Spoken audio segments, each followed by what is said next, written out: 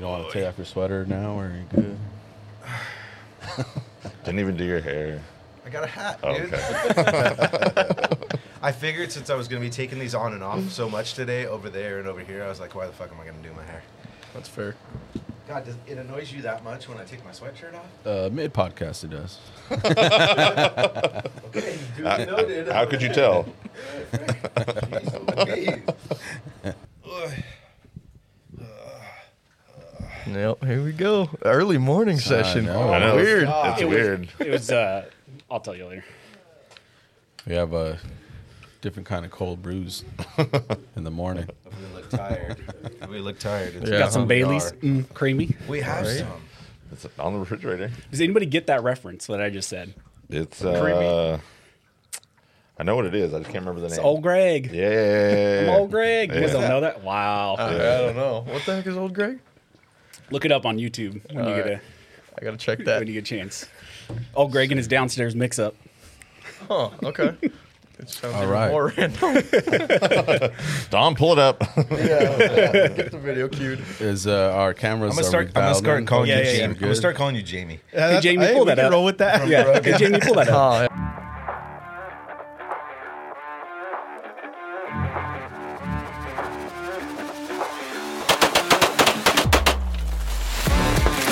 All right, here we go. Episode 9 of Shoot the Mic, sponsored by Rifle Supply. Today we have the great and powerful Arms Scholar, a.k.a. Anthony, or Anthony, a.k.a. Arms Scholar. that's Good to have you here with us in the welcome. building. Awesome, coming by. awesome to be here, guys. Thanks. Yeah, so you are from up in Northern Cali, correct? Yeah, I mean, a lot of people say Northern California, but Central California, really Fresno area. This is the okay. general area I give people because I don't want to tell them exactly where I'm from. But Yeah. Fresno area, Central California, dairies and ag. You know, it's what we do. Did you grow up? Dairy, ags, and prisons. Did you grow up out there? Or? Yeah. So I originally grew up there in the foothills there. Went to high school there, and then ended up down here-ish. Went to UC Santa Barbara for undergrad, and Okay. then after I got the beach experience, decided I wanted to go to law school East Coast. So went to Penn State Oh, you Law, went to and Penn State? yeah, got snowed in. You know, all that stuff, and decided I hated that. So Yeah, I was gonna say, how was that? yes, hated that. You're back, so Yeah, it's awesome for most of the year, but Yeah. once winter hits and you're there 5 months, just snowed in, 40 minutes to take your you back car. to California. Yeah.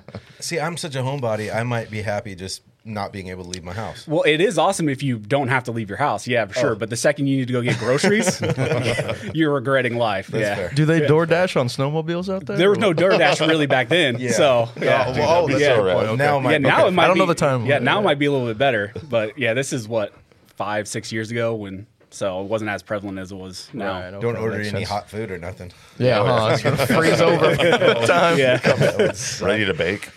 So, what kind of law did you study? And then, when you pass the bar or whatever, in what kind of law do you technically practice? Yeah, so good. I mean, that's a good question. So really didn't emphasize anything in law school. Some people will do some emphasis, but I didn't really do that. Some people do specific clinics that they liked. I didn't do any of that. I just knew I was probably going to join a general practice firm or do some sort of federal agency stuff, not CIA or anything like that. So what I ended up actually doing one of the years, I interned at the California Attorney General's office in the DOJ, but it was the correctional law division. And the reason I did that is because my dad was a correctional officer for 20 years. So the state of California, the AG's office, they have a whole department that's dedicated to representing the corrections office in the state, really, when correctional officers get sued. So I thought that would be because my dad had been part of random litigation. Almost all the officers are. If you've worked there 20 years, you're going to get sued by an inmate for some human rights violation, alleged something. So I thought it'd be cool to go try to represent them, and learned real quick that is not what the California DOJ is about. Is it okay? So the prisons. I know the jails are state, but I've heard that a lot of the prisons are privately owned, but they're still funded by the state. So there are some that are privately owned, but Okay. in my area, primarily they're all state institutions. Okay, So full state. Corcoran, Avenal, Pleasant Valley, Wasco, all of those are state run. There are some private ones, and then you also have some I guess prisons, but they are more mental health, or they have a mental health emphasis on them, but it's really all the sickos. So when that they do put go there. after a CO, they're actually going after the state. Yeah, so the state will give the COs a state attorney. And so if it got elevated to a certain level, that's when the Department of Corrections and the DOJ and the AG's office, we would get involved. So I thought that would be cool to be a part of, because I know my dad, when he was sued a few times, you know, he had some good attorneys in the state's office. But when I got there, I learned real quick it was all about just giving these guys checks. You know, it was all about settling and getting these guys checks. And I was like, I'm not interested in this. They're like, well, after my internship, you know, we'd really love to have you back. Like, are you willing to commit to come back? And I said, no. No thanks. So in law school, I wasn't really 100% sure what I wanted to do. Never thought I'd be doing anything like I'm doing now, for sure. But I thought, you know, maybe I will work, you know, maybe for the state or something, or just go back to a general practice firm, which is what I ended up doing. So when I passed the bar, passed it the first time, which might not seem a big deal, but for California, it's the hardest bar to pass. No shit. You pass it the first time. There were some people at the first firm I worked at, there were some kids who took it 4 or 5 times and didn't pass That's it. like my cousin Vinny. yeah. You got to play a clip of that. My cousin Vinny. Great movie. The first time? No, the second time. Yeah. For me, the 5th time was too hard. Nope. For me, 6 times was a charm. Yeah, I mean, in California, it really is. So even at the firm right now, they were telling me that someone there is like on their 4th try. So it's a big deal, because Wow. it Well, really. congrats on that. Yeah. So then we started working at a local firm in my city, and worked there for about 2.5 years. And while I was doing that, I primarily did a lot of, so we were city attorneys is primarily what we were. So we repped the city councils, and we helped them with their planning and contracts for stuff. And really, we just told a lot of the council members, no, you can't do that. And they said, cool story. We're going to do it anyways. And we said, well, we told you you can't do that. So if something happens, it's not on us. So there's a lot of that. Interesting. That seems probably kind of just as boring as the other one. Yeah. Yeah, it really was. It was a lot of just reviewing contracts, to be honest. Exactly. Reviewing a lot of stuff that they wanted to build or do. So how'd you get to where you're at today now? You know, it's really was just by the grace of God and just weird happened. Like, I just really say it was just like God ordained everything. Like I said, I would have never have thought. I was always very much into firearms and the Second Amendment, but never. There are careers being a two-way attorney. There certainly are, but it's much more of a niche community. Like, I know all the main two-way attorneys. And last night we were talking about like Michelle and Associates. Like, there are very few firms that even specialize in it. So I was always kind of interested in firearms. I mean, I didn't necessarily grow up heavily with firearms in the house. My dad was CEO, so we would go shoot every once in a while, but he was not a gun guy. gun nut. Enthusiast. Yeah, we would go shoot and we'd hang out, and I knew the importance of firearms. But I guess and I've talked about this before on my channel, so what really kind of catapulted me into looking into firearms and getting obsessed with firearms and Second Amendment rights was when I was in undergrad at UC Santa Barbara. That was the year when we had the school shooting, was my senior year.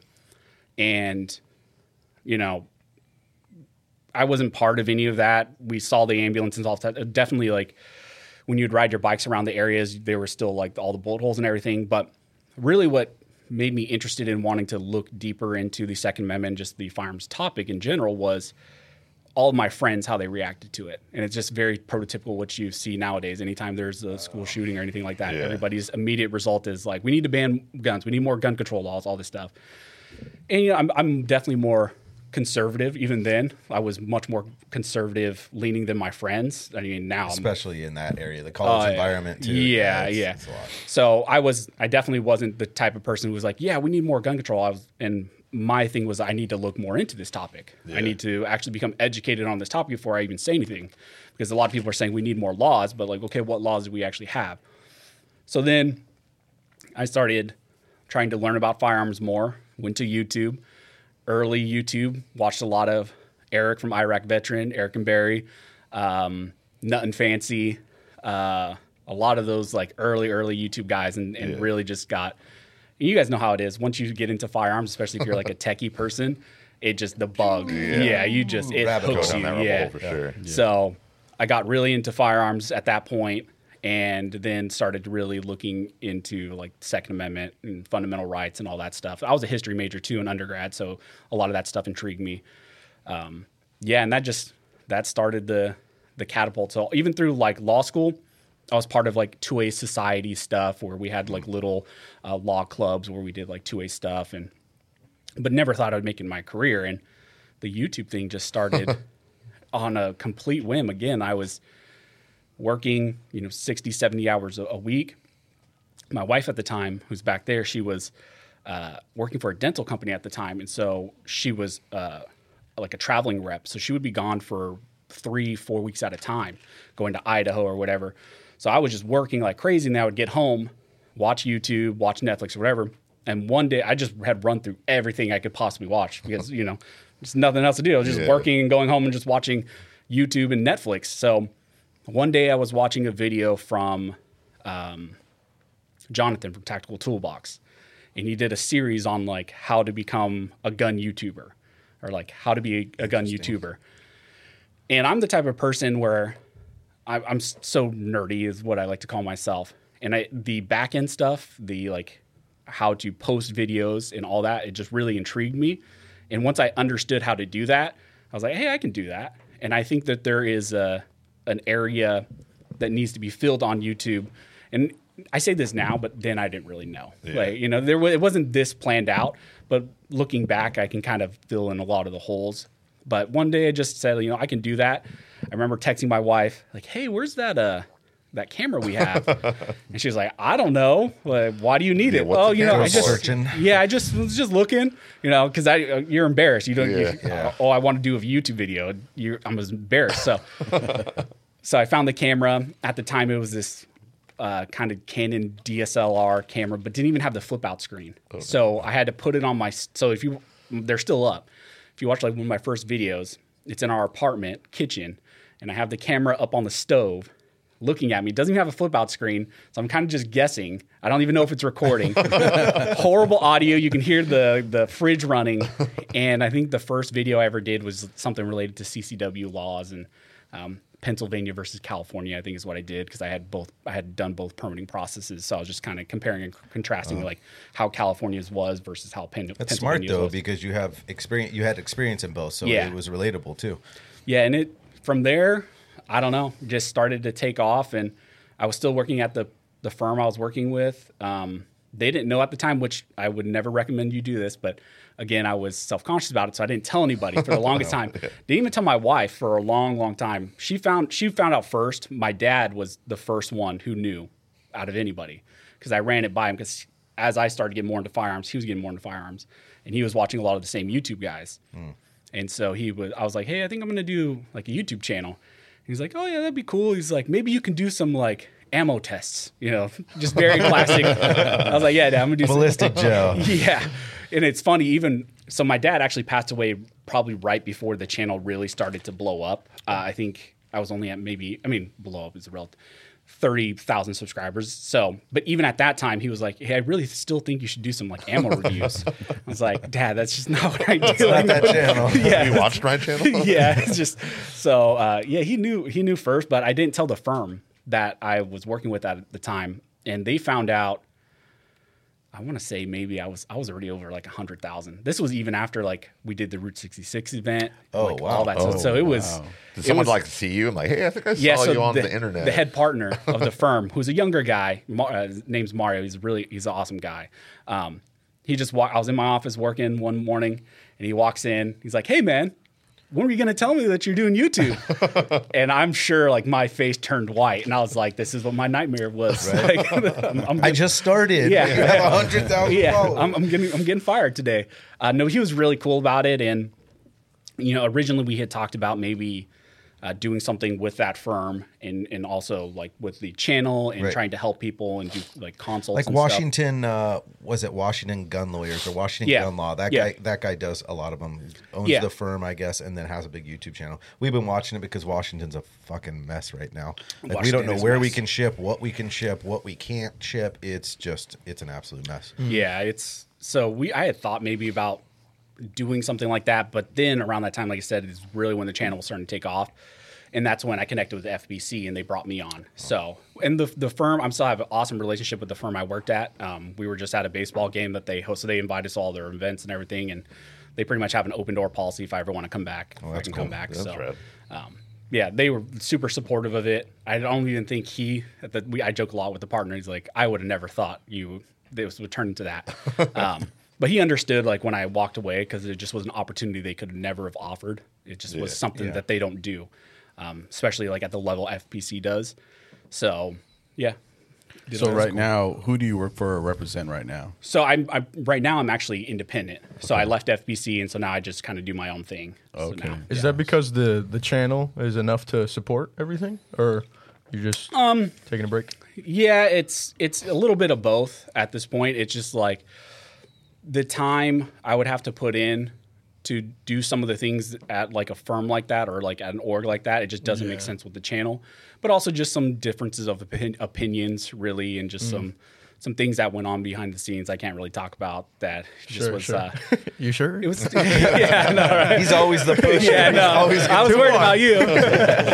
Let's just say I thought it was better to Part ways. To part ways, yeah. But like, better so the both of us. move that you made from all this stagnant type law into something that you can be super active in, it makes a lot of sense. Now that you explain the whole story, it's like, oh, okay. Like being active in, I don't want to say movement. I hate that word, but being able to actually practice law and actually fight, you got in the right sector. Yeah, it was definitely one of those things where and this is what I told the partner, and when I left, we had a very good discussion about it. Not always do people get to chase their dreams. And I know you guys are in the same situation, especially something you're really passionate about. A lot of people, even when I was at the firm, like I did an awesome job. I loved the firm I worked at, but was it my passion? No. Like, yeah, I love the law, but do I like repping city councils?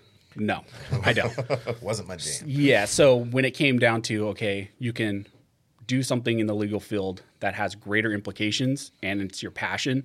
So it was a no-brainer, but I definitely hesitated heavily because it was it's a secure paycheck. It's you have everything. Yeah, walking away from that's hard. Yeah, I took a pay cut to go work for FBC and all that. So it was again one of those things where it was like my passion. So turned out to be the turned out to be the right decision for sure. For sure. Where's their headquarters at FPC?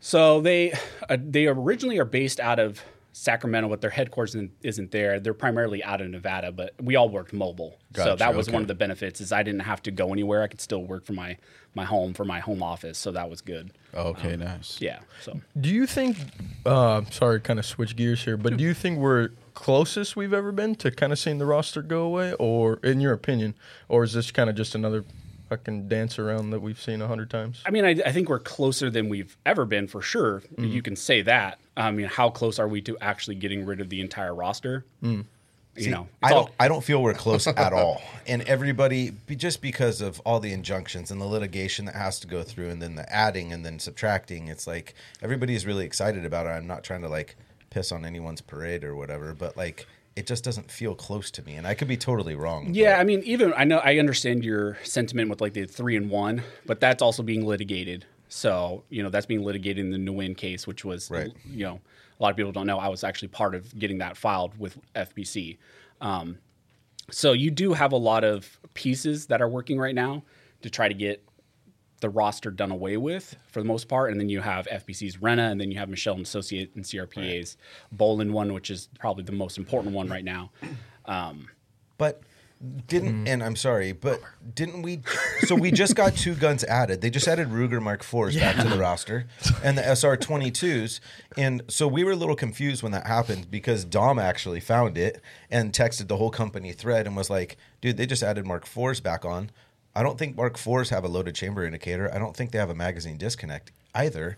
So I think it's because they're 22s, right? Yeah, they don't have to have that. It's because they're rimfire. So I think the roster, the specific language is semi-automatic handgun, but it's not the 22s. Like almost every law when you look at doesn't apply to rimfire. Doesn't apply to 22 rimfires for whatever reason. Okay, I think that's the only caliber they understand that isn't lethal in their minds. So they're always like, I shoot you in the eyeball. Yeah, no, but they treat it like it's not lethal. Even if you look at the 30515, which is the assault weapon ban, they exempt 22s from that. So it's always been the thing that they latch on, like except for 22s. Gotcha. Okay, well that's good clarification because I mean, yeah, we've been getting that question like, hey, like how did these come on? And we were literally dumbfounded, like, wow, we don't know how they came on. You know, like because that injunction didn't stay. Well, he didn't even put an injunction on that, or if he did, California got the stay. Yeah, they got the stay. Yeah, they got the stay. I would be more excited about having standard capacity mags, but I don't think that's close either. I mean, they're pushing that at the federal level massively with Biden, right? Well, ARs and capacity is what they're really pushing. Yeah, I mean, of course, magazines and ARs is the hot. It's the hot girl in the room. That's what everybody focuses on for sure, especially in California. In California, most gun owners are like, definitely, if I could just have my magazines the way I want and my AR the way I want, I would be happy for the most part. Now, I don't necessarily agree with that. I think there's a ton of other California laws that are absolutely horrible, like especially we're dealing with the concealed carry stuff. Now we're doing this loop-de-loop with the concealed carry issues once again, where they're trying to pass a bill to make it even worse than the stuff we had before. At a state level? Yeah, at a state level. Oh, I didn't even know about that one. Yeah, CRPA is working on that. So, yeah, I would say I try to be as neutral as possible, especially in some of my videos. I think we're definitely in a better situation than we've ever been. If you talk about like on the litigation side, for the longest time when we would fight these lawsuits and we'd file these lawsuits and we'd have to go into court, we were in such a defensive posture because the courts were on the state side. And the legal precedent for the most part, especially in the Ninth Circuit, was on the state side. So we were always on our heels. We were always having to put forward arguments that weren't our arguments. It wasn't, hey, look at the Second Amendment. We could say, like, look at the Second Amendment, but we knew that the courts would always just say, yeah, that's cute. I don't care about that. Almost reactive. Not like being proactive. Yeah, they would always just say, okay, yeah, whatever, Second Amendment. But, like, the state has this public interest, and this public interest of reducing shootings is so important that we're just going to say, forget everything else. Of course, with the Bruen decision, that's completely flipped a lot of this litigation. And that, I think the pace at which you see some of these lawsuits now kind of react is, and I understand not everybody follows this and hasn't followed it for a long time, but even if you look at Illinois, when they just recently passed their assault weapons ban, and then really fast the district court there got an injunction. You broke the rule. Come on, Justin. You broke the rule. Start over. Oh, God. From the beginning. Back to Illinois. Broke the rule. No, so really fast. The district court there, McGlynn gave the injunction there. And then really fast, the state decided, okay, we're going to appeal this. We're going to try to get it to stay. They got to stay. And then there was a lot of efforts to take it up to the Supreme Court for the Supreme Court to intervene. But the state kind of sidestepped that by saying, okay, we're going to expedite a lot of the hearings at the circuit court level, at the Seventh Circuit level. The pace at which that happened, if you looked at maybe 5 years ago, that happened within a month period of time could have taken a year and a half. So these cases are moving at a significantly increased pace for sure. I know a lot of people, even in California, I mean, I get it every day. I'm sure you guys get asked every single day.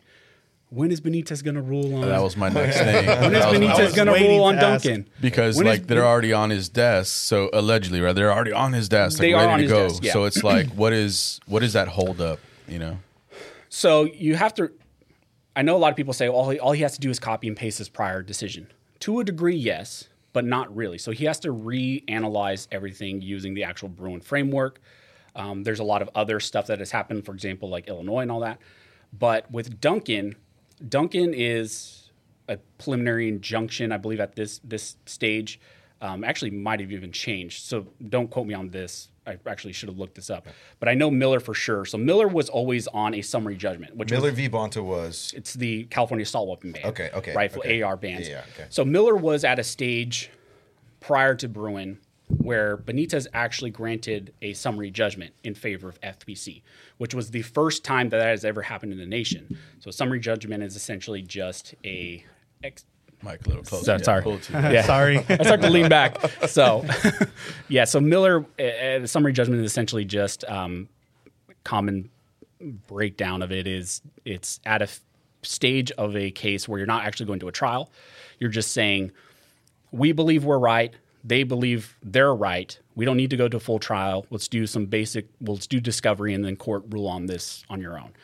And Benitez did that, and he granted the summary judgment. So the case was done. So it actually was resolved on the merits of the case.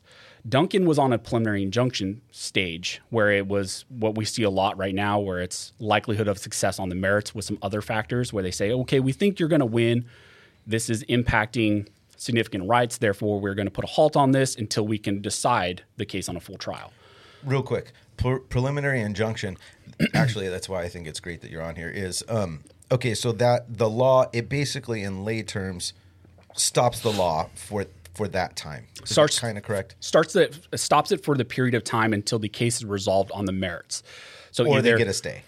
Or they get a stay. Okay. Yeah, which blocks that injunction, which goes back to the way it was at the very beginning. So a preliminary injunction is usually, and if a lot of people use certain terms, and I don't always want to be like, well, no, you shouldn't use that term, but yeah. So a preliminary injunction is supposed to maintain the status quo, and then a stay on a preliminary injunction just means like we're not going to let that preliminary injunction go into effect. Gotcha. Again, we're going to maintain the status quo. So they're kind of both a status quo mechanism. Right. It just depends on what's actually happening and how that overlays. I know this sometimes gets into the weeds and stuff. I don't want to get away from Duncan, but I watched your video like multiple times, and I almost started writing down because I wanted to know the definition of Chevron deference, and you defined it a couple times. It's like I feel like on one of them we should just go through one where like maybe you can have the people like say Chevron deference and then it's there. So like I could go back in the video and like just press pause and then I could write it down, or I could snap it on my phone because there's so many. There was Chevron deference and then there was another one that I was trying to look up because they're applicable. The fact that we're following all the laws now and I'm looking at it, it's like maybe you need to do like one definition podcast. All definitions. Like, let's just put all the definitions up. And I know some people are like, oh, I already know what this is, but not everybody does. Like, and I know you watch a lot of my videos, but and I've talked about Chevron in quite a few videos, but not everybody understands at the same level, and some people need to be repeated in every single video. Each context, it could be different. There's a lot of stuff going on. They're like, why is he talking about gas? Right. I think of Chevron as in an optic site, basically, right? Yeah. So I'm like, okay, so it's covering, and I was guessing, and I'm like, oh shit, what does it mean? Yeah. So, yes. So it's, I would say I'm very optimistic about where we are going. We've definitely seen states and AGs have to change their strategy for sure. Now they're actually having to earn their money. The AGs for these states, the federal government, the ATF, their lawyers are having to finally earn their money, because before all they had to do was do sob story, public interest. These people and got the judges would just, exactly. That's all they would say. We need to, and that's a whole rationale example for California's magazine ban, was to reduce mass shootings, because they said if we reduce the capacity, it forces people to reload more, and then the interruption in loading would potentially save more lives. So that was their whole public interest argument. And so they would always, crazy. Yeah. And then I'm slow at reloads, and it wouldn't fucking matter. Yeah. And since the courts had always deferred to their public interest arguments, then that would force us to have to make these arguments in counter and being like, well, no, well, then that also impacts you in your self-defense side, because if you're saying that it's going to slow down the shooter, well, it's also going to slow down you in your self-defense capability. Yeah. But we don't even want to be having to make those arguments. We shouldn't even have to be making those arguments. We should just say a magazine is an arm in common use for lawful purposes, including self-defense and fighting tyranny, which is what the Second Amendment's really about. So an outright ban, a categorical ban on an arm, is not permissible under the Second Amendment. It has not been permissible since Heller, since 2008. And we're still having those arguments. So Bruin definitely has corrected a lot of that. And so now we get to go back to those foundational arguments in these cases, which is really nice. And that's how you're seeing all these 2A cases now be litigated. It's at the foundational level. It's almost like fair now, right? It's still not fair. I mean, Does everybody know specifics of Bruin? The New York case? I read it a okay, while go ago. ahead. All right, let's time it like 15 seconds, and we can like just hit the exact main point. Let's do it. Let's do a test. What did Bruin say? Oh God! I was reading. You're on the hot morning, and you're on the hot seat. I can't remember. I got short term on this one. I don't know. It was I have no fucking idea. It was some. I don't know what exactly it was. I believe it was about historical precedents when arguing a case. Am I on the right path? Yeah, I mean, relatively, yeah. Okay. I hate doing this because I always have to do it. So do it like super quick. So anybody watching, now you know why I have to break things down multiple times in videos. 100%. Because the context matters and not everybody will grasp. And it's just, I understand too, because I went to school. And I knew a lot of times the professors say, like, I have to tell you 17 times before you actually retain the information. Yeah. Same thing when I would have to study for lawsuit exams or whatever. I would have to go over my attack brief 50 times until it really stuck in my brain, and then I could actually put it to action. So Bruin was Bruin was a challenge to New York's concealed carry laws. So they similar to I knew that. So now but now that you know, go. That's so they were saying basically the like you have to have a good reason to carry, right? You're getting rid of that. Yeah. Basically. So they use proper cause instead of good cause. So California used good cause. New York used proper cause. Okay. And theirs was a little bit more restrictive for sure. Yeah. Because a lot of the times when the residents would go in there and they would try to put forward a rationale. So even in California, prior to a lot of the stuff that's happened now, like in my area, I could just walk in and say, hey, I want this for self-defense. And since I'm in a fairly conservative area, they'll say, okay, that's good enough. Even before? Because I've done both. I got it initially was self-defense. Yeah. And then I went through like 6 years of having to put that I run a gun store and stuff. And now it's back to self-defense. Yeah. So it varies by county. In California, it always did vary by county. I mean, it was really just depending on how your area was and what your sheriff is like. New York was much more stringent for sure. Gotcha. You would have to put forward some other, what they believed was a proper cause or more legitimate standard. Other than self-defense? Other than self-defense. A lot of people joke about you would have to say like, well, I've been chased down the street with bears riding on motorcycles with Uzis. And they would say like, well, that's still not proper enough cover cause. That's how crazy New York was. Yeah. So that ended up making its way up to the Supreme Court.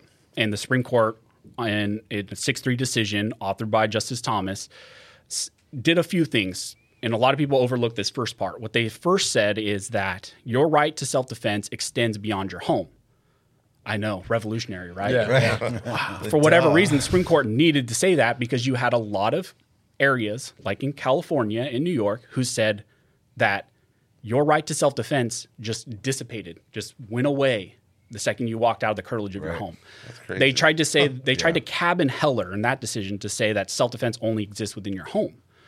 So Bruin had to go in. The Supreme Court in Bruin first had to correct that. And then they had to address the analysis of how do you actually look at Second Amendment cases. And that became the analysis, which is actually on the shirt, Text, History, and Tradition. So this is actually a new shirt. We're going to be releasing. I haven't even announced this to my audience yet, actually. So, now you have. Yeah. So this is the standard, and it was always the standard. It was the standard under Heller. Wasn't clearly outlined in Heller, or as clear as we would have liked. But Bruin and the Supreme Court went in and said, you need to first look at the text of the Second Amendment to determine if this is an arm or conduct protected by the text of the Second Amendment. If it is, then presumptively it's illegal for the state to do any type of action or restriction on it. The only way that the state or government can rebut that presumption is if they can find a historical analog. And so they would need to go back to evidence, laws, statutes, some sort of evidence dating back to 1791 to show at our founding when the Second Amendment was ratified, was there some sort of restriction on the Second Amendment that permits now what they are doing? So it kind of just shifted the entire analysis, and expressly Justice Thomas went in and said the two-step approach, the use of tiered-based scrutiny, intermediate scrutiny, all that stuff, not permissible. That's what the Ninth Circuit had done. So all the Ninth Circuit precedent just is supposed to evaporate now. And that's what a lot of the litigation is going, is having to go back. And so we're going back with all of these cases. Having to go back and redo a lot of this litigation. So the same thing right now, FBC refiled, was it FBC or SAF? I think SAF went back and refiled a lawsuit to the 10-day waiting period, because the 10-day waiting period in California was litigated under the old standard, which was the two-step approach. And it even made its way all the way up to the Supreme Court, and the Supreme Court denied review. So currently, technically right now in the Ninth Circuit, the precedent sitting is that the 10-day waiting period is constitutional, but it was found constitutional under the old analysis. So now all these cases are having to go back and say, they got it wrong from the beginning, like we said they got it wrong, and so now we got to redo all this stuff. So it seems to me, if we're looking at a lot of the stuff that way, not just in Cali, but all over the country, shouldn't we win a lot of these cases? We are, and we are winning a lot. Like, I think at the pace at which you are seeing we are winning these injunctions, even though some are getting stayed here and there, we are winning these cases at a crazy pace that we never have seen before. And even some left-leaning Biden-appointed judges are having to rule in our favor because just the analysis ties their hand so hard. Now, because of that, when there's an injunction that's put, an injunction is almost put on the case because by the merits of the case, it's like, yeah, this case is more than likely going to go this way, which is when an injunction is placed, right? If not, they wouldn't place one. Yeah, so there are standards for a preliminary injunction. And again, this is getting a little bit into the weeds, but one of the primary reasons is likelihood of success on the merits of the case. So when a judge is issuing an injunction, part of their analysis, they're saying, okay, let's say FPC brings a lawsuit, like let's say the 10-day waiting period. If an injunction is issued on that, the judge is saying, you put forward your arguments and we agree you are likely going to win this case. Now, there hasn't been full discovery. There hasn't been a full review of the case, but they're saying at this stage, looking at the briefs that have been submitted by both sides, yes, we agree that you're likely going to win this case. And then there are other factors like if issuing an injunction will cause harm to the public at large. And if a court finds that it's going to cause harm to the public at large, they won't issue an injunction. So a lot of times when they are saying, yes, we're going to, let's say, put the 10-day waiting period on hold, they're saying this isn't really going to cause a harm to the public. Most of the time what they'll say in contrast, it's going to cause an even more significant burden on your fundamental rights. So they kind of, I know some people, again, it's getting a little bit into the legal weeds. Some people will say, well, why are they looking at public interest? Like we'll look at a lot of these injunctions and I'll break down a lot of these briefs and say, well, I thought they're not supposed to look at public interest anymore. They're not supposed to look at public interest when they're doing the large-scale constitutional analysis. That's not proper. But when you're looking at injunctions, that is still one of the elements is you're supposed to use this scale of what harm is it going to cause to the public versus a fundamental right in most two-way cases. But now what we're seeing a lot of times is they're saying your public interest is soft. You're restricting the Second Amendment, so this is winning. But yes, the biggest thing that a lot of people grasp onto for injunctions is likelihood of success on the merit. So I know a lot of people say, well, it's just an injunction. It really just gives you insight into how the judge is going to rule. Well, but the thing that's frustrating for all of us, and it's probably, I would assume that a large percentage of the Californians agree with me on this, but then they just run to the fucking state and get a stay, and then it's done for the next year. Like it just seems like counterproductive to me. Like it's okay, you're most likely going to win based on the merits. The injunction should stay until the case is heard, in my head, right? Just by common sense. But then they just run to a judge that is on their side, and then they just get to stay on that injunction. So it's like, I don't know. It's like, yeah, and I think I need to preface some, and it's because we've been following a lot of these cases for so long. These cases have been going on for so long because we've had a significant shift in the analysis. So a lot of these cases would have been resolved already, but now since we're having to go back from square one and relitigate a lot of these cases, that's why. So a lot of people still have the baggage of like the old stuff that we saw with Duncan in that original stay or Miller in that original stay. Right. We don't necessarily know that that's going to play out the way that it has now. What we've seen a lot is, like I said, we've seen a lot of change in strategy, especially on the Pro 2A side. So, for example, when you look at, let's go to New York CCIA. When GOA filed the Antonyuk case, which is a challenge to New York's new concealed carry law that they passed in direct response to Bruin, you had a district court judge who issued an injunction, said, yes, we believe this law is unconstitutional. Then New York ran up to the Second Circuit and said, this district court judge got it wrong, give us a stay, just like you're saying. They said, okay, yeah, we'll give you the stay, just blanket. And then GOA, since we now have precedent on our side, said that's not the way this is supposed to operate. Right. So then they went up to the Supreme Court and did an emergency application to the Supreme Court and said, you just issued Bruin. using the standard, the Second Circuit just issued a blanket stay without any rationale whatsoever. Okay. They're not supposed to do that. And Supreme Court didn't take up that emergency application, but we did get language that's from the Supreme Court, from Alito and Thomas, and they said, circuit courts, you're no longer permitted to do that. If you're going to grant a blanket stay, you either need to put your rationale of why you were granting that stay, or you need to expedite these hearings. And so that's what the Second Circuit did. And then we saw the same thing recently play out in the Seventh Circuit with the Illinois assault weapon ban. So that's why I said before, you would see a lot of this aspect of the litigation take years, and it's happening in months. So now we should start to see not like hoping for the world, but there's going to be movement, especially at the very least, it's happening at a faster pace. Now, will the Ninth Circuit play ball like that? It's hard to say because the Ninth Circuit has always been the outlier. The Ninth Circuit is the most overturned circuit out of any circuit by the Supreme Court. Wow. But I will say there are some amazing judges on the Ninth Circuit, like Bumate. I love Bumate. If you ever have some free time, go read some of his opinions. But he was part of, I believe, the original Duncan decision, or the 3-judge panel, where he said, yes, the magazine ban is unconstitutional. I think he was part of the Rena panel. So there are judges like O'Scanlan, I think, is on there as well. There's a lot of good judges, and that's also why a lot of people. Maybe I'll get shit for this. I don't know.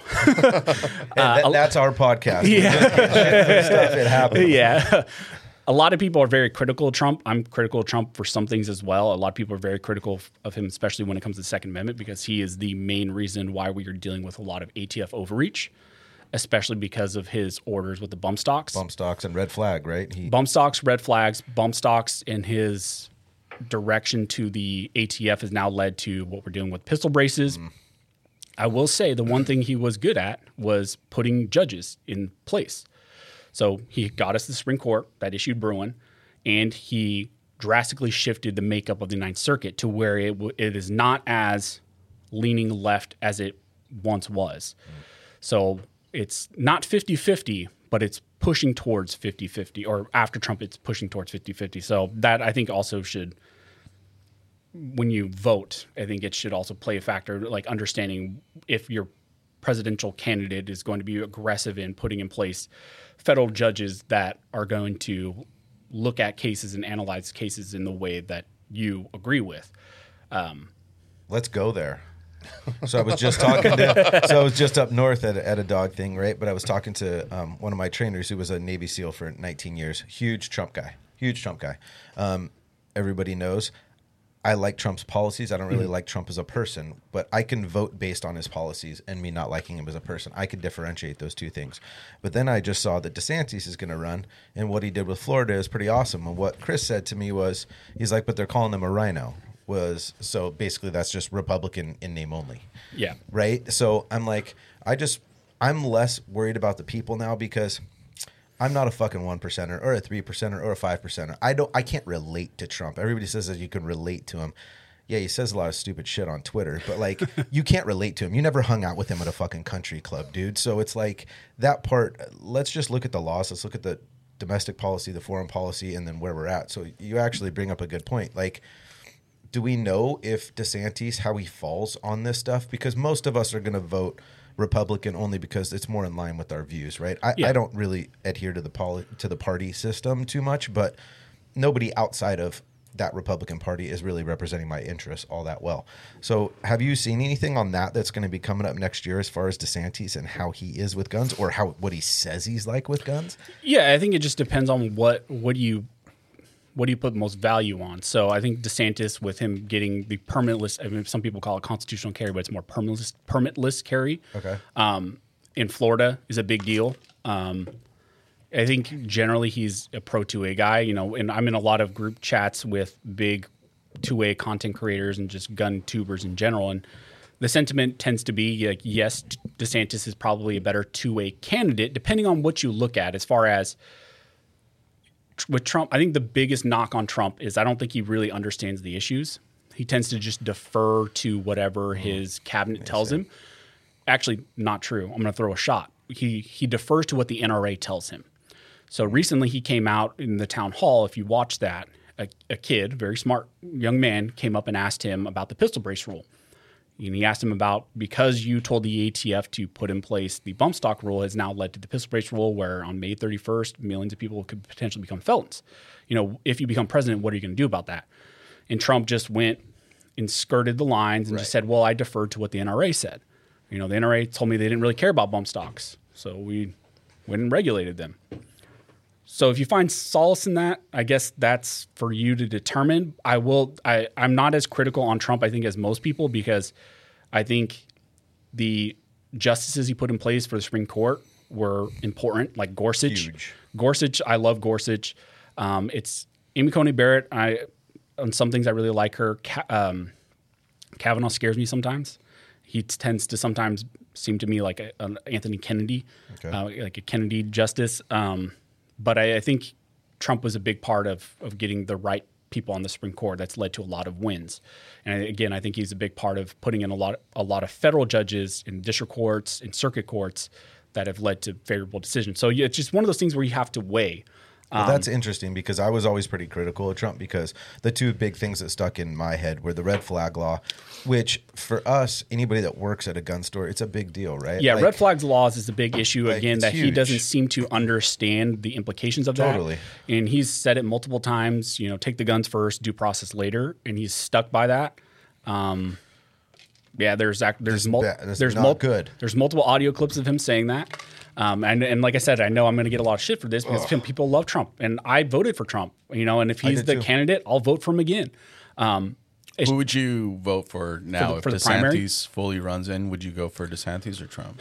I'm putting him on the spot. Well, I like it. I think I tend to be a little bit more of a pragmatist. I think it just comes down to who do I think will ultimately win. I know a lot of people say if Trump is the candidate, there's no way he would beat Biden. I don't know if that's necessarily true. I don't believe that either. I don't think that's necessarily true. Who the fuck is going to vote Biden back in? They would only vote again just to not put Trump in. Yeah, that's what I was going to say. And I don't understand. Somebody come on here that voted for Biden, please, and tell me why. There we go. We got our next clip. It's just, I feel like anybody but Trump. Yeah, it's just the never Trumpers. That's not a fucking valid argument, and I've been arguing with people since they fucking voted Biden in. That's not a valid argument. Like, it doesn't make any sense to me that people can't develop their own ideas and their own opinions. Or maybe my problem is that they can, and they're so stupid that that's the opinion that they developed. I feel like DeSantis is like a mild version of Trump. We always said like Trump would be great if he would just shut up, right? Like, you don't say the stupid shit you do. Like, you run a country great. Turn his Twitter off. Yeah. And I feel like DeSantis, and maybe I'm wrong, is like what we wanted in Trump. DeSantis could be that. This episode is brought to you by Rifle Supply. Rifle Supply is your one-stop shop for all your accessories and firearm needs, and we're dedicated to top quality customer service. We appreciate you supporting our podcast. So for all our subscribers, go to riflesupply.com and use the code SHOOTTHEMIC for free shipping on your order. Now let's get back to the podcast. Yeah, I think the issue with Trump is his allure is not him being quiet. His allure has never been him being an establishment person. That is not why his voters voted for him. Yeah. That's not even why I voted for him. I didn't vote for him because I thought he was an established Republican or an establishment Republican. I thought he was different. I thought he was a, and this is like a loaded statement, but like I thought he was like true American. Yeah. Like I want a fucking, not a politician. I just want an actual American. But when you get somebody that's a billionaire, he is an American. He's very pro-America, but he's not like a real American. He doesn't go through the same struggles that we go through. He has armed security. He doesn't have to worry about his fucking gun rights. Yeah. Like he's a New York State real estate mogul. Right. Yeah. And what was good about that is better than a politician. You didn't have to worry about people trying to buy him because he's like, you can't buy me. Like, I got all the money. That part was good for me. I think we've seen the impact of that being reversed with Biden and everybody else running everything, making the decisions but him, but the guy at the top. Yeah, and DeSantis, I think the second he jumped in, there was a lot of money that was put behind him immediately. I think I can't remember what I saw. Maybe it was like 24 million. 24 million. Immediately when he announced it. It seems like DeSantis is going to try to be a little bit different, with him announcing on Twitter with Elon, and so he's playing the game. If you were asking me who would I vote for right now, I don't know. Not to like skirt out the question. Wait, I didn't know about the Elon thing. If he's playing that game and he's going to try and grab that demographic, he may have a significant chance to win for the Republican side against the Democrats. Because if he can get half of the fucking Tesla owners out there, like or I've never seen so many Teslas than when I came down here. Oh, jeez, Louise, you people. But if he can get part of the millennials, crazy. if he can flip Florida, and then he can grab part of each sector, I think he has a really good chance. And I don't know if Trump can do that. That's the part that I'm iffy on. And I just don't want $7 fucking gas prices. I don't want I need somebody that's going to fight for our country, not what everybody thinks about America. Yeah, and I think it depends on if you're a single issue voter. Like if you only vote based on the 2A, I think that's going to really decide for you for the most part. That's fair. I tend to be a single issue voter. Like that's why I vote. I remember having this huge argument with my sister right before the last presidential, or actually it was right before Trump became president. Had a huge argument with her about why I was voting for Trump, and my whole reasoning was, and I almost like had a crystal ball. I voted for Trump because I knew the writing on the wall was on the wall for a lot of Supreme Court justices. Because at that time, you had Ruth Bader Ginsburg, who was like 90 something and was like 1 foot in a hole and 1 foot on a banana peel. She was ready to go. And there was a lot of Supreme Court justices that were very much in that same situation. Kennedy was always hinting at that he was going to retire and stuff like that. So it was key that we got him in. I knew that we needed a shift, like because that a president really does inform a lot of policy for, let's say, maybe for a decade. Supreme Courts are lifetime. Right. Until they decide that they want to walk out, they're in there forever. So it's going to impact a lot of our policy for a very long time. And we're seeing a huge shift right now with, like you said, Chevron deference, and especially in the environmental area with them rolling back a lot of regulations as far as the Clean Air Act and the Clean Water Act. There's a lot of shift. And so that should help a lot of our industry here in the U.S. and should curb a lot of the new Green Deal stuff that the left wants to push. So that's why I voted for Trump the first time. And my sister hated that answer that I gave her because she didn't like Trump. It's so polarizing. But she said I was right. The entire country. Yeah. So she did. Like a few years later, when all the, now that all the Supreme Court justices are there, she was like, "You were right. You called it." And I was like, "Yeah, I did. Thank you." Score. Yeah. So I don't know. It's hard. I don't know who I would vote for right now. I liked what Trump did for our economy. I think our nation was in a good place before all the coof stuff started happening, before the took over the nation. So, I think for me, I think I'll probably make up my mind, and I tend to break down. We'll do a video of the candidates, why I'm voting for some. I did that even for when the recall was happening of Gavin Newsom. There was a lot of people who were asking like, who should I vote for the recall? So I did a breakdown of like 2A policies for all the people. Might do the same thing at some point for DeSantis and Trump, but I think DeSantis, we know enough about him, but we don't know how he's going to react on the big stage. Like, totally. With Trump, the question has always been, once he gets you on a debate stage and he starts calling you DeSanctimonious, and he starts calling you names, he goes, "You're a liar." That's actually pretty good. On the stage, he eats them alive. Yeah. Anybody, whether that's another candidate or, you just in the last interview they did on, and it's just he eats them alive. And, that's what I freaking love about him in those moments. Like, finally. It's entertaining. Yeah. I mean, how many times have we been entertained by watching presidential debates? Like, never. He completely changed the game as far as, like, the presidential debates. Yeah, I can still only watch part of them. Like, I can't watch things that we always thought about candidates and stuff, like, oh, well, they did this, they did that, and, like, they're hushing this up. It's like, he's going to bring that shit up and, like, put him on blast, where it's like, I was waiting for somebody to say that, Yeah, I mean, it's funny. Like you said, his last town hall with the moderator from, was it CNBC or whatever? She was saying a lot of stuff about his tweets. He's like, I'm gonna fact check you. And he like pulls out his, when have you ever seen a presidential candidate like pull out like fact check the moderate? It's just, That was awesome. It just is like the stuff that he does. It just, and again, it's viral moments too for him. Right. And he's being real, and I think that's what the people like about him. The ones who do vote for him, it's like he's being real as fuck, and you're like, great. It doesn't get any better than that. That's somebody who's just being honest, real, how he feels, and just blasting them when stuff is wrong. Yeah, it's hard for me because I know, like I said, people say there's no way Trump could beat Biden. He already lost. I don't even know. I know I have a lot of very left-leaning friends. I have the most left-leaning friends like from law school because that's just the demographic of people who go to higher education. Yep. I have friends who worked at Lambda Legal, which is like for fighting for transgender rights and stuff. So like I have the farthest left-leaning friends. And even some of them don't like Biden.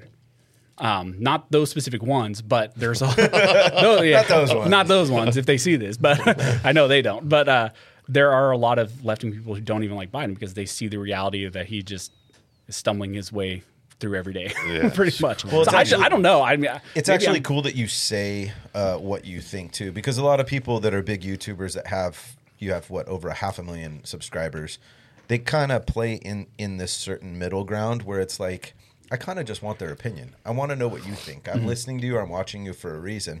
Not that you're going to push that opinion, but I think it's pretty cool that you actually don't vacillate back and forth just to make money and keep your channel wide. You kind of go, this is where I'm leaning. Yeah, I mean, I definitely have. If you were to look at my demographics, I would guarantee you there's very few left-leaning people who watch my content. I mean, I'm sure there are. Yeah. There are left-leaning gun control people. That still baffles my mind. I don't know how you could be a Democrat, and especially in California, in advocating for a lot of these policies and be like a rabid gun owner. Those things just doesn't make sense to me. You don't intend that. I would love to have conversations with those people. So maybe I get them on your podcast. That's what we're trying to do. Yeah. Nobody wants to come on here. Yeah, I don't watch this shit. They don't know we exist. They will now. Yeah, maybe. Yeah. Now I've got a question for you. Yeah. I've noticed, this is more because I'm like into audio and video and stuff, but I've noticed a shift in your channel recently to where like your production value has gone up quite a bit, like your audio, your lighting and everything. And another one is that your sign off at the end has changed quite a bit. Yeah. He really watches. He really watches. He's our boy, man. Yeah. Hey, I appreciate you. Yeah, of course. I've been following you since before I even worked here, like for ages. But what led you to like do all those changes? Yeah, so I think it's, especially with YouTube, it's always one of the things like you want to grow and improve. And for the longest time, we were joking about it even at dinner. People are going to see like a left and a right side of me because it's always been, I'm always just so head on, talking head. Get up and turn around. Yeah, yeah. Like I know you even have the Harry Potter little Funkos up there. Hey, he really watches. He really watches. All right, now you're being creepy. Stay 10 feet away. Come on. Yeah, no, it's just one of those things where I'm always trying to improve, and I knew, I only have so much time in my day. And a lot of the stuff I do is very timely information. So I was just kind of at my capacity with a lot of the stuff with the editing. So what I ended up doing is finding a person who could help me with the editing, kind of take some of the burden off. So we now do the editing jointly. You did your own editing? I do, for the most part, everything. Oh, shit.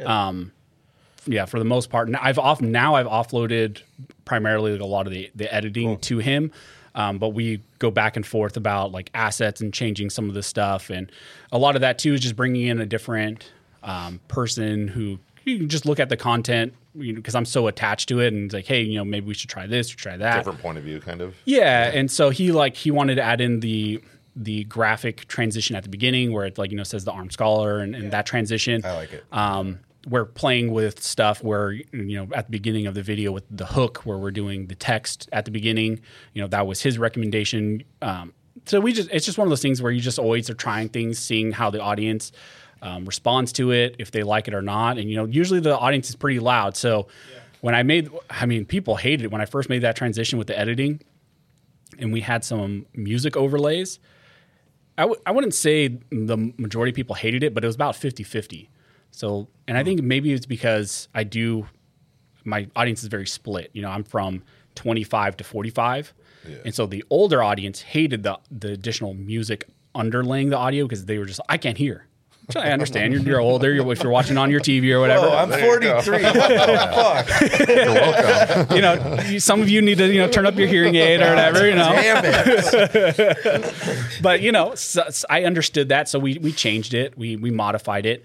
And with the outro, it's sometimes you're just playing, you're looking at your analytics and people, I read comments every once in a while. People are saying like, hey, you need to change your outro. It's too long. It's too long-winded. So we just try to make it, get you guys out of there, get you the content, get you out. Do you post and ghost? For the most part. So usually what I'll do is I'll post and I'll spend about the first, so this, key for people, if you actually want to engage with me on videos, I'm in there for the first 30 minutes that I'm out. Gotcha. So I'm in the first 30 minutes because usually that's my most dedicated audience.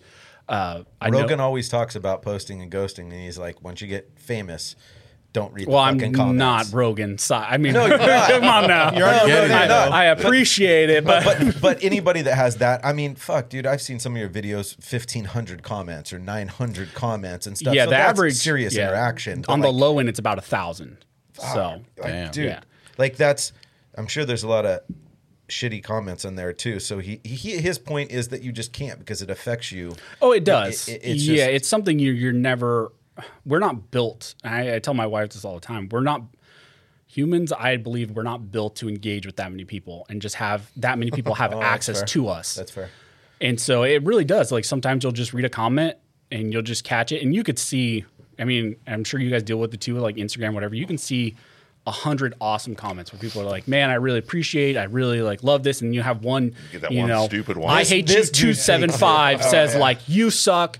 You should kill yourself." Like all, and you're just like, and it just ruins your day. Yeah. You don't even remember the other 100. Yeah. So I used to when we went from like 1,000. When I started, we had 1,155, and then we got to 10,000. I started getting some more, and I would write them back. And my buddy Ryan Spatafor, who worked at Strike Industries, it was kind of the face of them for a long time.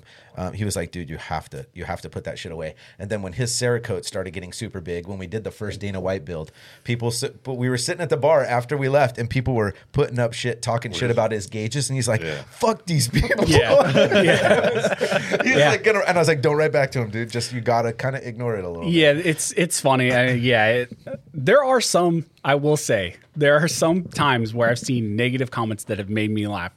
I don't even know if I want to say this because then people will start commenting. But because me and a lot of content creators, I'm really good friends with a lot of guys like Jared from Guns and Gadgets and Langley Outdoors. We're all really good friends, and we, a lot of the guys I know now. We spend a lot of time when we go to like events like SHOT and just a lot of stuff. But we'll talk about this sometimes, like the comments. And I remember one time we were talking about like what's the best like hate comment that you got that you couldn't help but laugh about. Yeah. So one time, I think this was maybe a couple of years back, maybe like a year and a half back, someone wrote a comment. It was like, it wasn't even necessarily mean. It was like, I like your videos, but every time I look at you, I can't help but think about the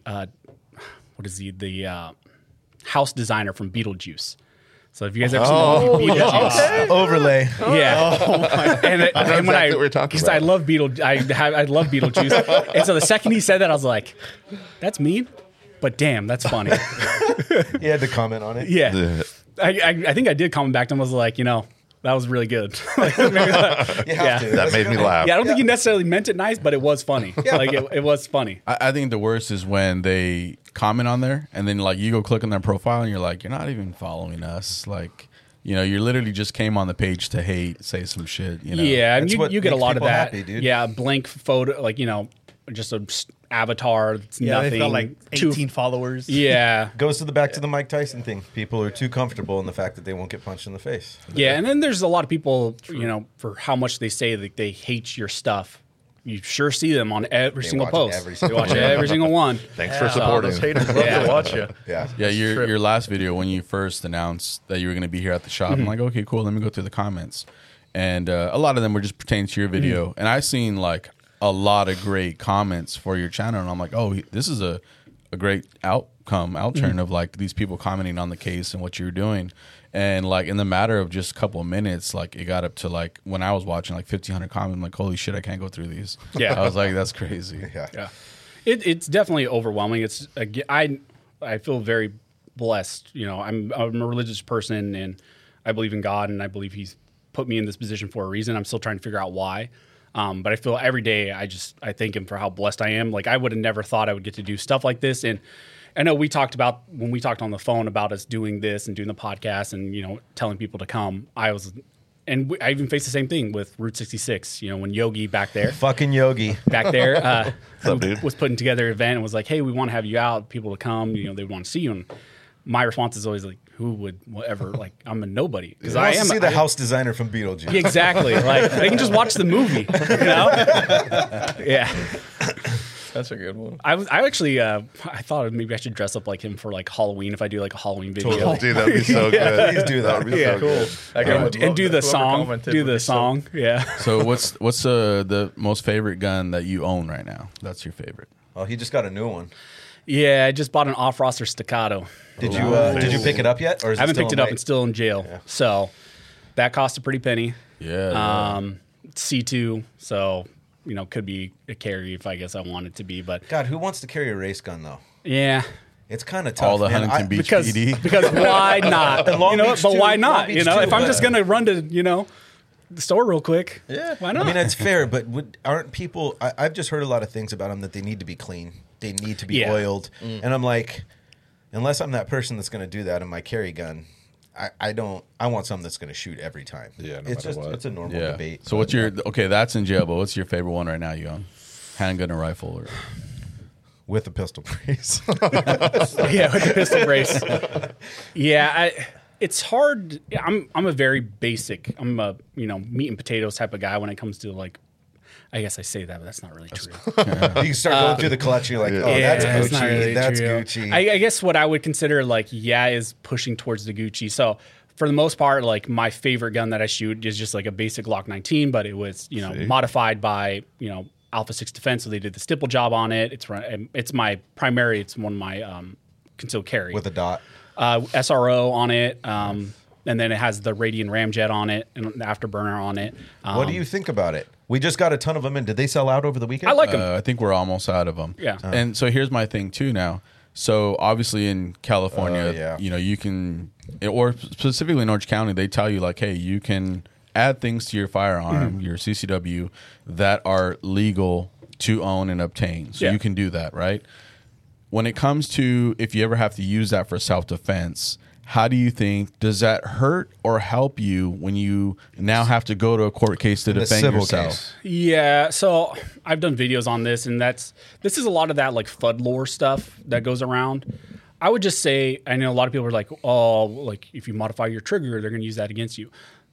A prosecutor will use anything and everything against you. Mm-hmm. They're not going to just use your firearm. They're going to use your social media posts. They're going to use, we're all screwed. Because we're like big gun 2A guys. So if I have a Radian Ramjet on it, that's the least of my worries. Now, for the average person, could it pop up? Probably. I always tell people, like, don't put a Punisher skull or, like, it's time to die, Cerakoted on your gun. I'm going to kill you. That's probably not smart. I personally don't mess with the internals of my carry guns. That's what we more because if there was a civil something where maybe a second-hand or third-party individual sued you because maybe you, for some sort of negligence, or maybe they were a bystander that got hit, maybe that could become an issue.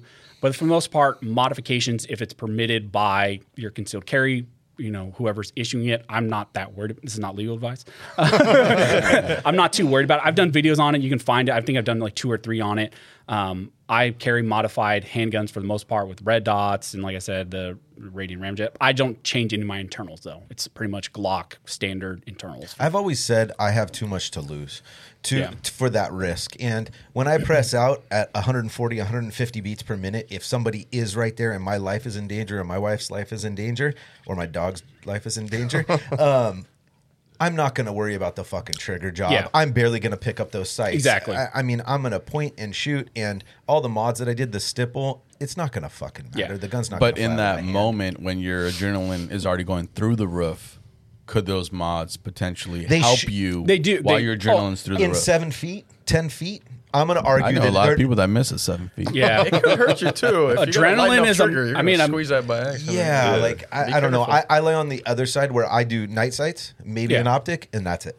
That's all I've ever for the done. most part, like that's my carry guns are not heavily modded. Right. A lot of these people want everything, and it's like, I get it. It's just not what I do or what we would recommend as a shop, just because God, the risk to reward for me is tough to validate. I mean, that's for everybody to decide. Like, what do you totally? But I always tell people, you need to win the fight first, and then let's worry about the other stuff after. That's very true. You know, get a good attorney and worry about the other stuff after. Now, I'm not saying go do anything and everything. Like, you can definitely mitigate the risk, but you better make sure you win that fight first. Yeah. And if I'm going to get in a fight, it's not going to be a fair fight. I'm going to have every advantage that I could possibly have. And so I'm going to have a red dot because I can shoot a red dot faster and more precisely than I can shoot irons. I still have, irons on, night sights, church on night sights, suppressor height sights, whatever. Like I said, on one of my 19s, I have the comp on it because I think it just does help with recoil. I'm going to have the stippling job because I can get a better purchase on it for when I'm drawing from concealed. But then for the other guns, like if I'm going super slim, if I just have a 43, it's just a basic 43 with night sights. Or if it's a 26, it's just a basic 26 with night sights. I think just situations are situational. Fair enough. Yeah, it's definitely something we get asked a lot. We do questions every Wednesday, and we answer them live. And there's just those common questions that always come through, like, "Hey, can I modify my CCW gun?" And for the most part, we always just say, "Look, like keep it as simple and basic as possible. Add on your little things." Yeah, for the most part, like the first answer to that is like check your policy. Like your issuing agency, they tend to have policies about what you can and can't do. And if it's silent on it, then that means it's silent on it, and it's technically up to you. I know that there are some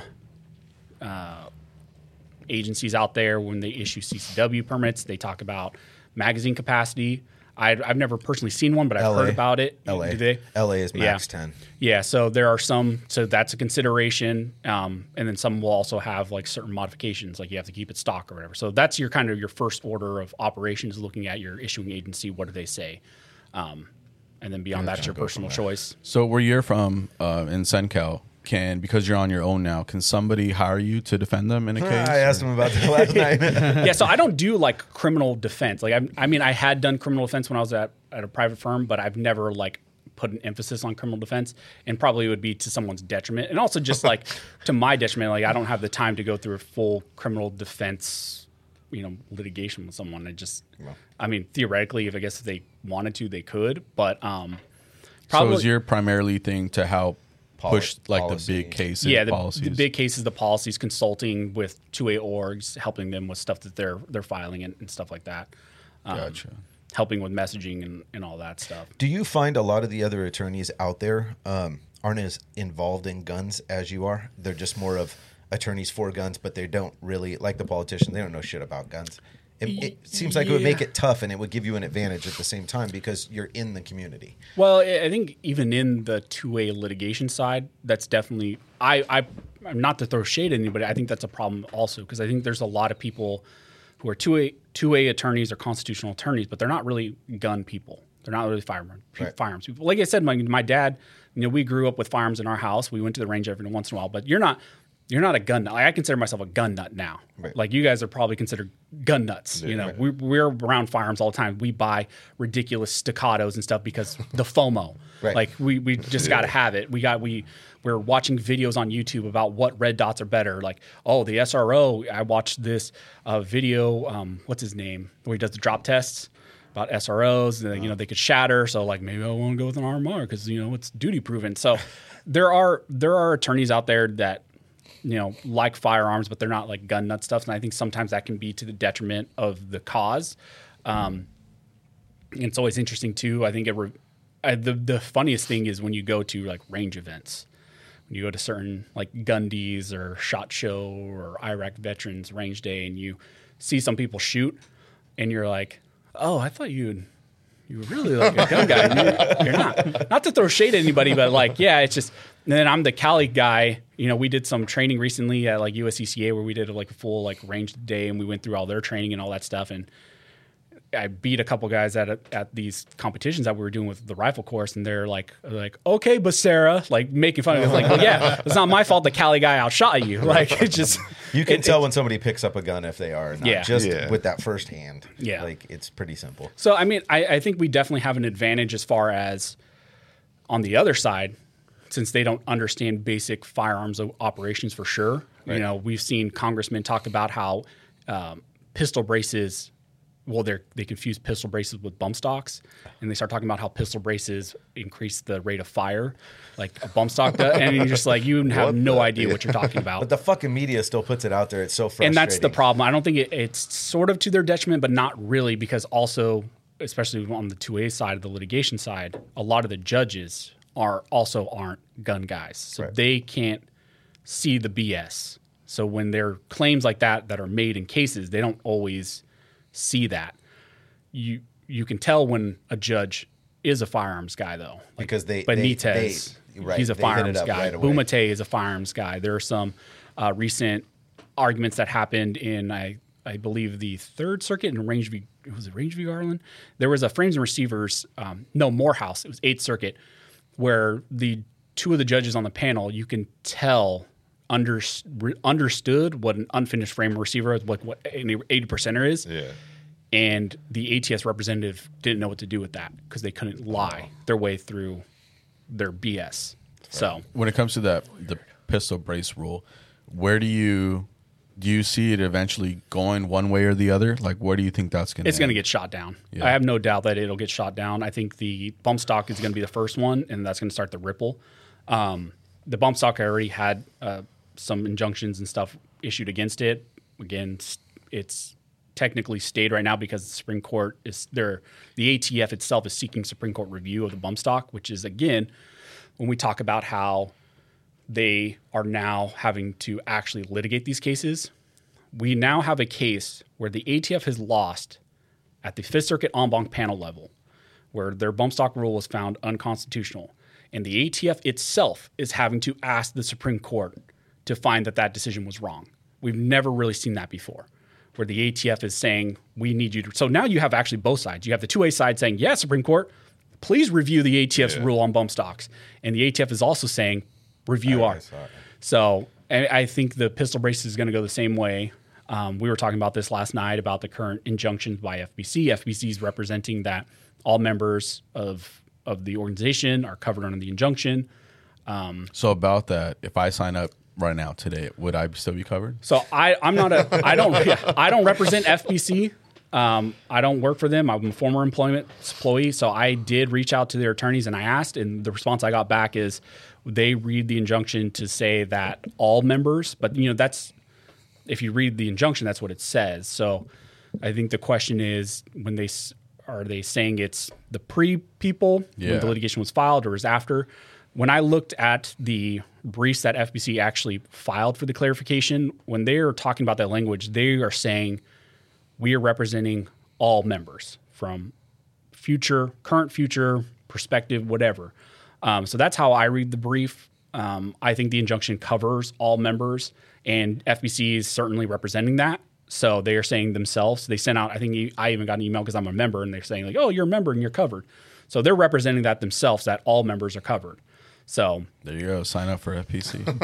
But the other thing was like, so we talked about it, and I was like, can I just take my brace off? And technically, the brace is supposed to be destroyed. That's not the point that I had. But can I just leave a carbine buffer tube on, or do I have to put a pistol buffer tube on? And then he said, well, technically, the law it says attachment, and I'm like, well, a buffer tube isn't an attachment. It's part of it's part of the gun. It's operation. So is it labeled as an attachment? It's so fucking great, dude. And the rule, this specific weird. Pistol brace rule is all over the place, dude. When you read it, it is so the actual language I was pointing to, it says any rearward attachment that has surface area that can be shouldered. So then it leads to, buffer tubes. It could be conceived as a rearward attachment that has surface area that can be shouldered. It is, essential for the operation. But then there's some later section in the rule where it talks about the actual positions on a buffer tube, where they're saying, well, why would you have a buffer tube that has positional changes on it? Like, you wouldn't necessarily need that if you're just going to use the buffer tube. So there's a lot of weird things in the rule where they are hinting at maybe what they would do. But I don't know. I don't want to say that maybe they're hinting at what they would want to do. I think a lot of it is them just not understanding at all, like you said, to their detriment. So it's not clear. Or they're overly vague on purpose, right? Which they do. Or they could be overly vague on purpose, so they can have a lot of wiggle room. And we've seen that recently with, the ATF director Dettelbach went in front of Congress and perjured himself and said that, all we say is that people just need to detach. You could have your brace and just detach it and keep it in another room or keep it in your room and you're fine. And then a week later, the ATF sends out a bunch of blasts on their social media saying, no, it's detach and dispose. So now they're even hinting at even just still having it in your house, in contrast to what the ATF director said. So crazy. I actually don't know what to do. I still don't exactly sign what up to for do. the FPC. Yeah, sign up for FBC. I went in my fine. backyard and I dug a hole and I put him in there for now. We'll see where that goes. Good job telling everybody. He didn't say where the hole I'm being is. safe though. He said it's in his backyard. Yeah, it's in your. His backyard doesn't have that much dirt. Okay, it's got a very small amount of dirt. Yeah, it's at your house and you're safe. Right? Fuck. Cool. Chuck, want to get to your last question here? Who do you like better, Biggie or Tupac? See, he's been on both coasts. I said, yeah. I wanted to ask him earlier when he said he went to school in the East. Standard question. I think Tupac. I think just growing up. I think just growing up in California, it has to be Tupac. Just like what I listen to. For sure. Bone Thugs and Harmony is the correct answer. Oh, that's the first one. All right. That's a good one, I too. actually wrote down a couple lawyer jokes, if you don't mind. Yeah, go ahead. I probably heard them already. That's what I was afraid of. Okay. This is, of course, not trying to, hurt your feelings in any way. It's just time I embarrass myself on this episode. Yeah, I've watched one prior podcast, and I saw some of the things you were advocating as far as drawing analogies from one thing to another. Murder and rape. Yeah. Whoa. Yeah. Hey, I'm no lawyer. I don't know what I can and can't say. Okay. First one is, what's the difference between a vacuum cleaner and a lawyer riding a motorcycle? Ooh. It says, this is off the internet. I'm not this creative. The vacuum cleaner has the dirt bag on the outside. On the inside. Sorry. On the inside. I don't even think these jokes should be allowed. Wait, okay, last one. This one's kind of crazy. It says, a lawyer wakes up in the hospital after surgery and asks, why are the blinds drawn in here? The nurse says, there's a fire across the street and we didn't want you to think the operation failed. Like he's in hell. I've heard some better ones. That was a weird one. Yeah, we got to go back to the drawing board. We got to redo the Google search. Like I said, it's the Google search. Yeah. That was like the first page. So where can people get that shirt right now? So it's going to be on sale soon. So this is the first look at it. I literally got it the day before I drove down here. Super cool, dude. Yeah, Nice. so Like it. it's going to be TriStar Trading Co. Is doing the merch. So if you guys are familiar with Johnny B from YouTube, it's his shirt company. He does a lot of content creator stuff. So it's going to be this. We're doing this design, and then there's a green shirt that says "Armed" with like an American flag, and it says "Built and Maintained," which is like my sign off. So find them at TriStar Trading Co. I'll probably do a big blast once they're finally Hopefully available for soon. sale. Yeah, You have about yours- a week. Yeah. Okay. You have your own website where you also sell your own merch? I do, but I think I'm just going to start I want to just put it streamline and everything and just have one company do everything. So I'm going to move to TriStar and just have them do all the merch on that back end. So Okay. That's cool. Nice.